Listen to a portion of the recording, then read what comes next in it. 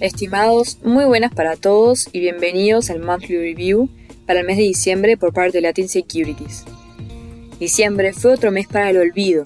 Comenzó mal y terminó peor.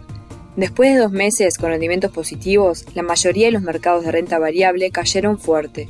El índice de acciones globales MSCI ACWI cayó 3,8% y el S&P 500 5,8%. Los bonos, sin embargo, tuvieron pocas variaciones. El índice Bloomberg US Aggregate bajó 0,5% y su versión global subió 0,5%. Gran parte del rendimiento negativo de diciembre tuvo lugar a partir del discurso de Powell tras la reunión del 14 de diciembre, en el que decidió un incremento de tasas de 50 puntos básicos, menor a los 75 de las 4 reuniones anteriores. Sin embargo, a pesar de los descensos en la inflación de octubre y noviembre, Powell le imprimió un tono decididamente duro a su mensaje. Las proyecciones económicas trimestrales de los directores de la Fed mostraron que esperan tasas más altas, una economía más débil y una mayor inflación en la versión de septiembre. La estimación de las tasas de referencia de la Fed para fines de 2023 subió a 5,1% contra el 4,6% pronosticado en septiembre, mientras que la economía solo crecería 0,5% en lugar del 1,2% anterior. Esto sorprendió negativamente a los inversores, que se habían entusiasmado con un escenario monetario más benévolo en el 2023. Powell dijo que necesitaban mucho más que 2 meses con buenas noticias respecto a la inflación para cambiar el tono de la política monetaria. Hizo hincapié en que el mercado laboral sigue demasiado ajustado, lo que continúa impactando en la inflación de servicios y corre peligro de arraigarse en la economía. Esta visión más dura fue rectificada en los últimos días tras la publicación de las minutas de la reunión de diciembre, donde quedó claro que ninguno de los miembros del directorio está de acuerdo en bajar las tasas durante 2023. Uno de sus principales objetivos es evitar que el mercado haga una lectura errónea acerca de menores subas de tasas y asuma que la Fed tiene un menor compromiso en su lucha contra la inflación. Si los mercados reaccionan positivamente, contagiarían optimismo al consumidor y harían mucho más difícil la tarea de enfriar la economía como pretende la Fed. Esto lo forzaría a subir las tasas aún más de lo esperado o mantenerlas altas por más tiempo.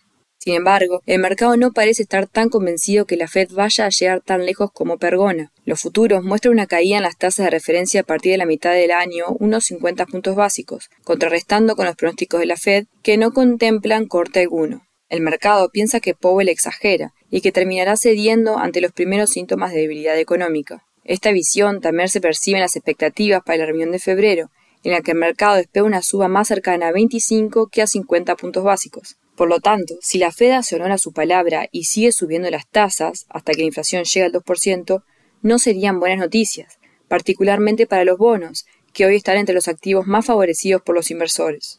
El mercado se había entusiasmado con los 2 últimos reportes de inflación, que mostraron bajas mayores a las esperadas. Desde el máximo de 9,1% interanual de junio, el aumento de los precios del consumidor se redujo a 7,1% interanual en noviembre. Sin embargo, la Fed se está enfocando en los servicios, ya que los precios en los sectores de energía y vivienda comienzan a moderarse y tienen menos tendencia a arraigarse en las expectativas del consumidor.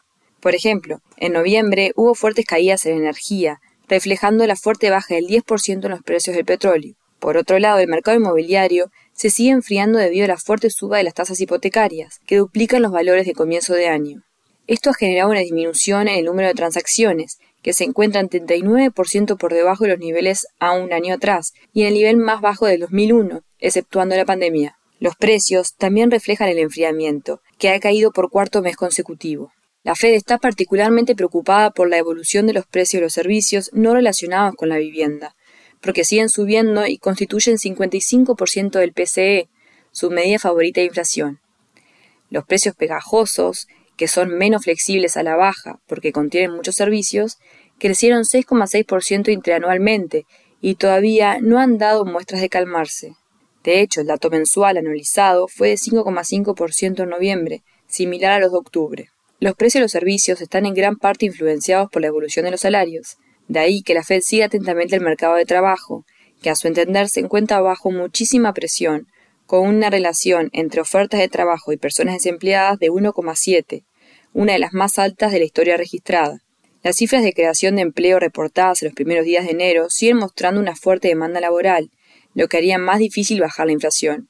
La Fed está obsesionada en convencer al mercado que va a perseverar en la suba de tasas hasta que la inflación baje el objetivo del 2% y evitar cometer los errores de los años 70, cuando tras idas y venidas se tuvo que subir las tasas hasta niveles estratosféricos. Por el momento el mercado parece estar ignorando ese mensaje, a su propio riesgo. El fin de dinero barato se está extendiendo alrededor del mundo. A mediados de diciembre, el Banco Central Europeo subió sus tasas de referencia 50 puntos básicos al 2% con sintonía de la Fed, aunque con 6 meses de rezago. El Banco de Inglaterra y el Banco Nacional Suizo decidieron subas de la misma magnitud. El discurso de la presidenta del Banco Central Europeo tuvo un tono más agresivo del esperado. Tras la publicación del 10% de inflación en Europa en noviembre, anunció que las tasas deberían aumentar más para moderar la suba de los precios. El Banco de Japón también salió del ostracismo, aumentando sorpresivamente el tope del rendimiento del bono a 10 años a 0,5 desde 0,25%, y tal vez marcando fin a una de las intervenciones del mercado.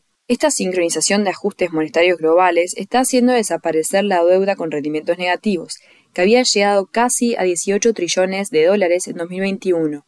Fuera de Estados Unidos, China queda prácticamente como el único mercado relevante que no está influenciado por los movimientos de la Reserva Federal. Dado que representa el 30% del MSCI Emerging Markets, el resurgimiento de China puede representar un impulso para el mundo emergente. El Hang Seng tuvo en diciembre su segundo mejor mes del año con una suba del 6%, recortando la pérdida en el año a 12% en dólares. Luego de un noviembre espectacular, las acciones chinas siguieron recuperando, en gran parte por el levantamiento de las restricciones relacionadas al COVID. El hecho de que la bolsa esté cercana a los mínimos del 2009 también alentó a la recuperación. Sin embargo, la situación dista de tener perspectivas claras. A pesar de no haber cifras confiables, se sospecha que los casos de COVID se encuentran a niveles récord. De cualquier manera, la reapertura de la economía de China es la gran esperanza para la recuperación de la economía mundial, particularmente de Asia, aunque la mayor demanda de commodities y otros productos podría ser un obstáculo más a los esfuerzos de los bancos centrales para controlar la inflación en el mundo. Esto fue el Monthly Review para el mes de diciembre por parte de Latin Securities. Para más información, por favor visiten www.latinsecurities.com.uy. Muchas gracias.